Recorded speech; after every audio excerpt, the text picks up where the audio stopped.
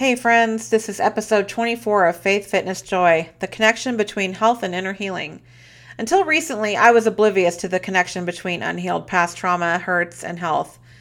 As I've learned more, I've been amazed at how little this seems to be discussed, or perhaps I just haven't ever found my way to it. I have found discovering this and working on my own inner healing has helped me in numerous ways, including my weight loss and overall health. So I want to share this with you in today's episode. So, if you're ready to discover what may be at the root of some things for you in your own health journey, then join me in today's episode of Faith, Fitness, Joy. This is Faith, Fitness, Joy, and I am Rochelle Weiss. Does losing weight or getting fit and healthy seem hopeless? Do you struggle with how to get started?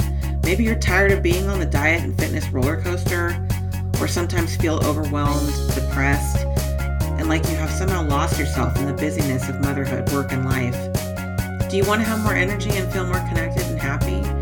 Do you seek a deeper connection to God? Faith, Fitness, Joy is all about achieving whole health. It is about health of the body, mind, and soul for Christian moms. If you are ready to lose weight or get fit, improve your nutrition, feel better, healthier, and happier, while also strengthening and deepening your connection to God, then this is the podcast for you.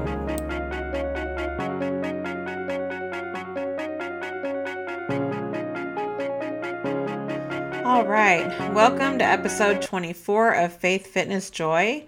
So the concept of inner healing may be foreign to you. I know it was to me for a long time, until probably about a year ago. I'd heard the term, but beyond that, it didn't really have a good understanding of what it meant or what it was or what it involved. If the concept of inner healing is the same for you, then you may be even less aware of how it affects our health.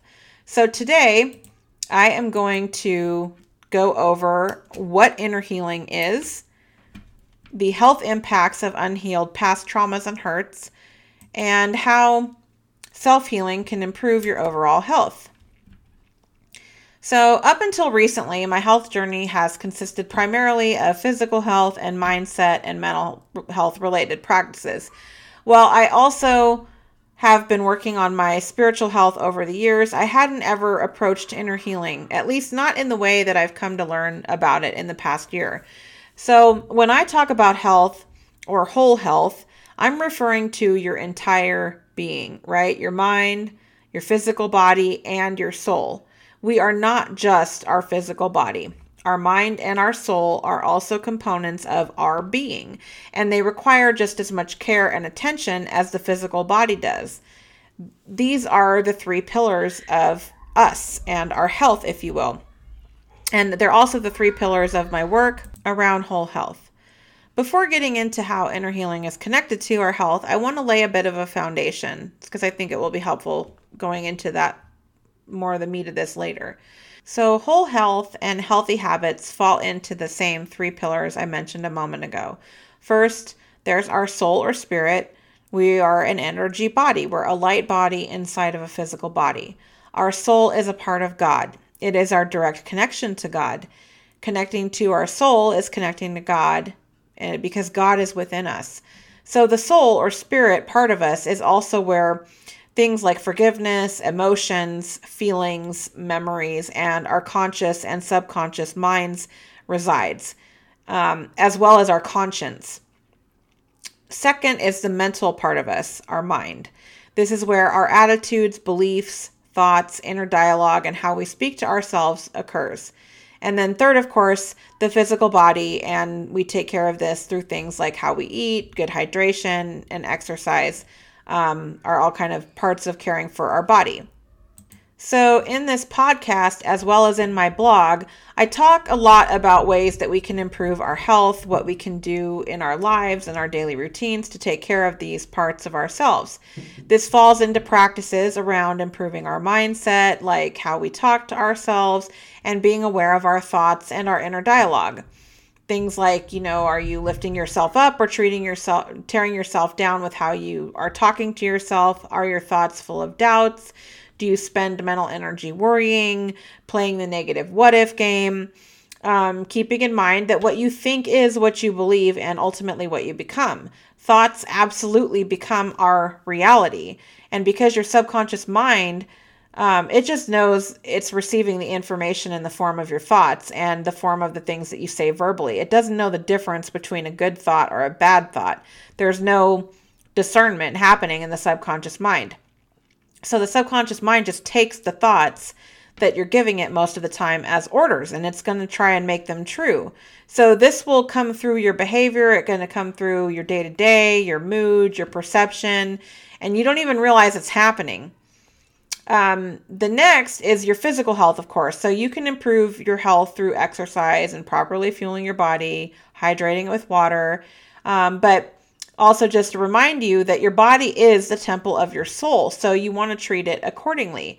And it's important to keep your focus from being solely on the aesthetics, and remember that this is the temple of your soul, and your soul is a part of God. So it's in essence where God lives. And then last, of course, is the spiritual health part of your practice and your self-care. And you take care of this through things like meditation, prayer, connecting to God, doing self-healing work, and energy healing. So now that we've kind of got this basic foundation of these core components and practices, what I think of as whole health, let's get into how health and inner healing are connected. Okay, so first, what is inner healing? What do I mean when I say that? It is essentially the process of healing past trauma, hurts, and other events in your past that you were not equipped to process emotionally when they occurred. They can leave an imprint that your brain and ego don't really know how to handle, which later turn into various behaviors, conditions, and so on that really, at their core, they serve to protect you. Trauma includes a range of things along a spectrum of severity. Now, I know for me, when I first started learning about this and I heard the word trauma, I thought, oh, well, I don't have that, because in my mind, that word was limited to, these really kind of extreme examples of, really violent experiences, physical abuse between parents, witnessing violence as a child, being violently abused, those kinds of things. However, trauma is not really limited to these extremes. That's not to dismiss these types of events or traumas, but it's important to clarify this because I learned that I had actually experienced trauma and I have trauma to heal and things that I had not processed well, or that I was not equipped to deal with at the time that they occurred, that have very much affected me later in life. So trauma also includes the less severe experiences, which can be things that had a deep emotional impact on you. This can be betrayal, where someone you're supposed to be able to trust betrays you, and that really hurt you and left a significant mark on you. Abandonment is another example, like if one of your parents leaves or your parents get divorced and you don't see one of them as often or something like that. Or you could have just felt abandoned, feeling unloved, maybe not getting what you needed emotionally as a child. It is things that left an imprint on you. So it's just becoming more aware of that, so that these experiences or events that you went through that were just sort of beyond your kind of capacity to process at the time that they occurred, and there are things that involve emotions that you just didn't have the bandwidth or weren't emotionally or at a mature enough level to really understand or deal with them. So that brings me to adverse childhood experiences, often referred to as ACEs. There are lots of great resources available on adverse childhood experiences. You can search online and find a number of websites and free quizzes if you want to check out and see where you are, what your score might be. It's really helpful because it brings awareness to whether you have trauma or past hurts that you may need to heal, and you might not be aware of them. And it also gives you an idea of maybe the level that you're at, based on what you've experienced and potentially what you might want to focus on for your own inner healing. So I've taken the ACE quiz myself, and I have a score of 6, which is sort of in the upper middle range of the scores. It's pretty close to the higher end. They kind of break it down in general in these 3 categories. So 0 to 3 is generally considered like a lower to moderate score. And then 4 to 6 is kind of the mid-range. And then anything above a 6 is considered a high ACE score. Some of the websites that when you take the quiz, they'll also show you statistics for your score relative to others. And it'll also show you like what level of risk you have for certain health conditions. So when you go take your quiz and you get these comparisons I'm talking about of your scores, right away it becomes really clear that the higher your ACE score is, the greater your risk of certain health conditions becomes. And this includes things like mental health conditions, substance use disorders, and chronic diseases like heart disease. It will also show you the difference in impact based on the score range that you fall into. So if you have a 0 to 3, even though it's the quote lower end of the spectrum of scores, you still have risk for all of these same conditions. It just may not be as high as some of the other scores. When you get to the middle range, which again is a score of 4 to 6, it's more than doubled on all of these different health conditions. And then when you get to a score of higher than 6, so basically 7 and up, the risk triples or doubles. And in some cases, it's a 4-fold increase of risk. So it's very clear that there's an impact and a clear health, like a clear connection between health and past traumas and hurts. Okay, so the second thing I want to cover about this is the health impacts of unhealed trauma and past hurts. So what are some of these impacts of unhealed trauma? How does this happen? So when the trauma occurs, there's a physiological effect and a psychological effect. The physiological effects are things like your heart racing, blood pressure goes up, sweating, feeling hot, maybe shaking. Your body just kind of does all these kinds of crazy things on you in response to what you're experiencing. And then there's the psychological effects like fear and anxiety, nervousness. You might even cry. It might bring up sorrow, just depending on what's happening. And these same things can also happen when we experience things later that remind our brain or our subconscious of that initial traumatic, hurtful, or stressful event. It creates the same response in us later. So this can come in the form of emotional triggers where you're in a situation, you're experiencing something, and you get the same exact responses, and you may be having intense reactions to certain things happening that maybe don't even faze other people around you, but you're having all this, kind of emotional reaction to it. So how do we carry this through our life? Well, we do all kinds of different things. So first of all, we make these associations in our mind with the traumatic events. We draw connections to it to help us avoid similar situations later. So we develop these defense mechanisms on a subconscious level. And this can be things like when you hear people say, he's really guarded. That's an example of a defense mechanism where we kind of put this wall up around ourselves emotionally to protect ourselves. It can also be physical things like keeping weight on. So your body will just put weight on you as a way to protect you from some sort of physical harm or a perceived threat that in your ego, it makes sense to do that, or in your subconscious mind. We also make adaptations or compensations. So this is things like perfectionism and hyper independence. I've experienced both of these myself and continue to work through them. I was bullied quite a bit when I was young. Over several years, it was like a daily thing, and it was verbal and physical from many different angles. Pretty much every group of kids that there was in my schools at the time targeted me. It had a very significant impact on me. And so as I got older, I developed things like perfectionism.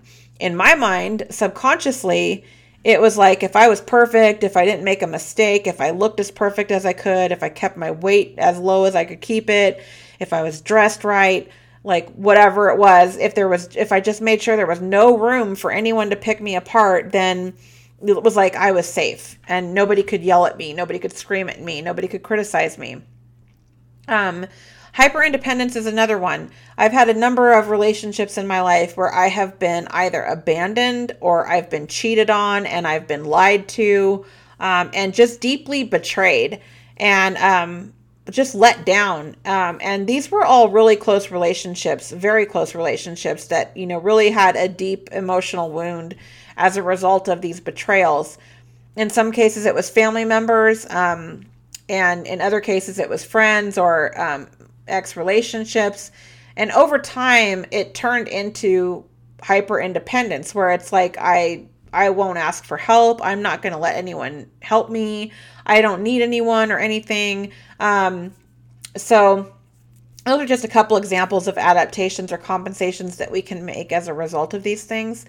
Adopting limiting beliefs is another thing that we do. It's more of a byproduct that happens from these experiences. And I've talked a lot in other episodes and blog posts about limiting beliefs and kind of how, what they look like. So I won't really get into it much here, just because I've covered this in some other recorded or episodes and posts.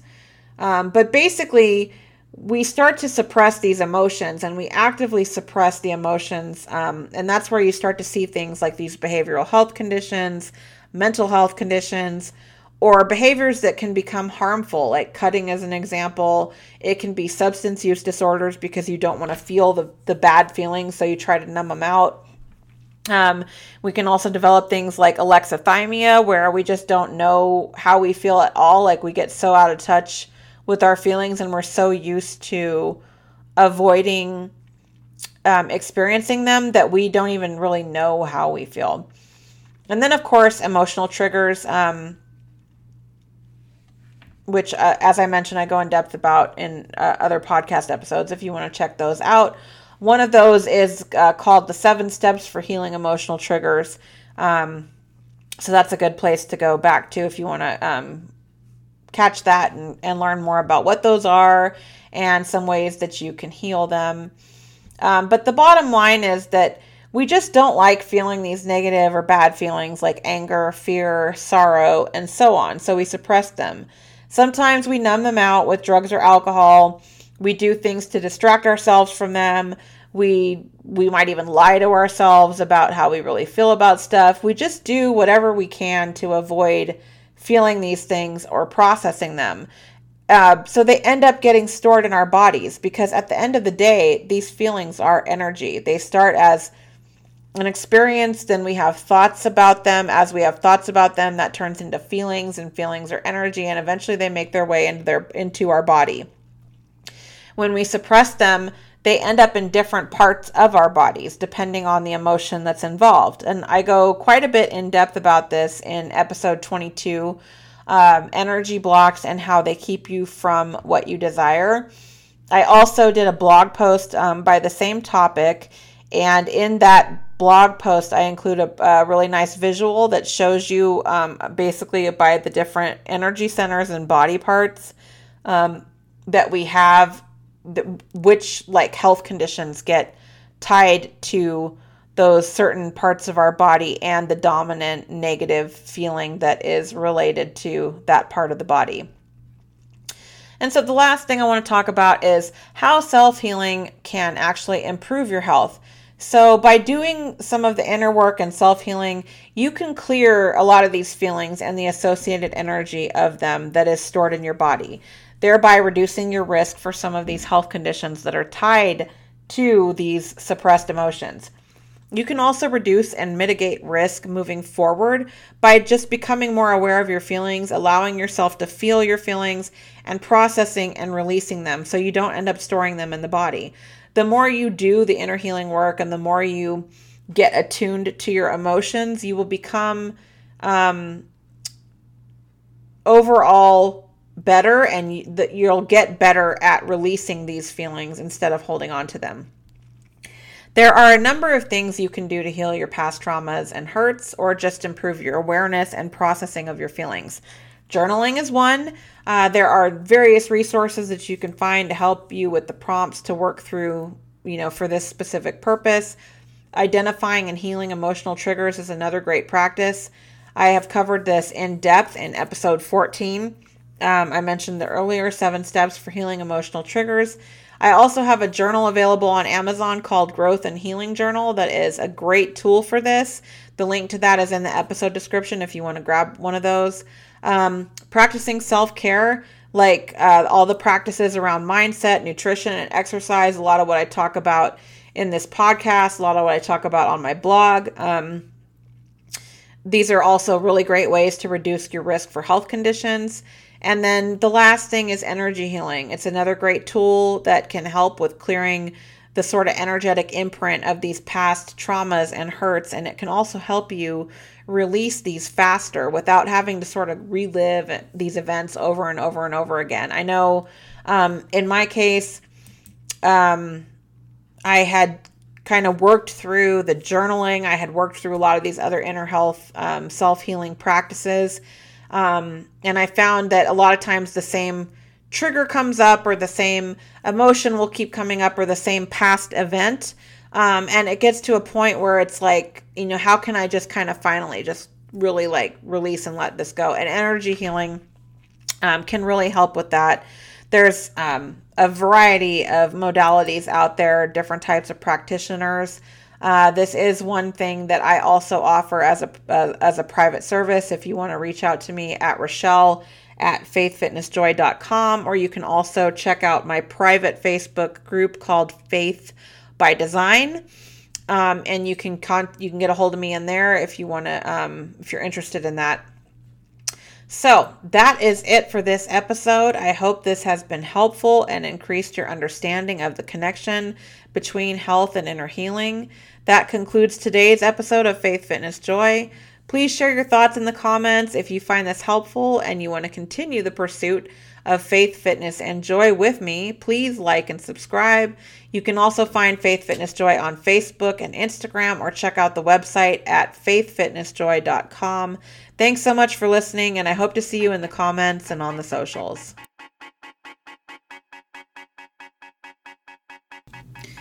Thank you so much for joining Faith, Fitness, Joy today. I hope you found something helpful in today's episode. I would love to hear what you think, so please leave a comment and let me know what you found helpful or what you'd like to learn more about in future episodes. If you enjoyed today's show, please subscribe. You can also connect with me on social media at Faith Fitness Joy on Instagram or Facebook. Check out the blog at www.faithfitnessjoy.com. This is Rochelle Weiss wishing you health and happiness of mind, body, and soul.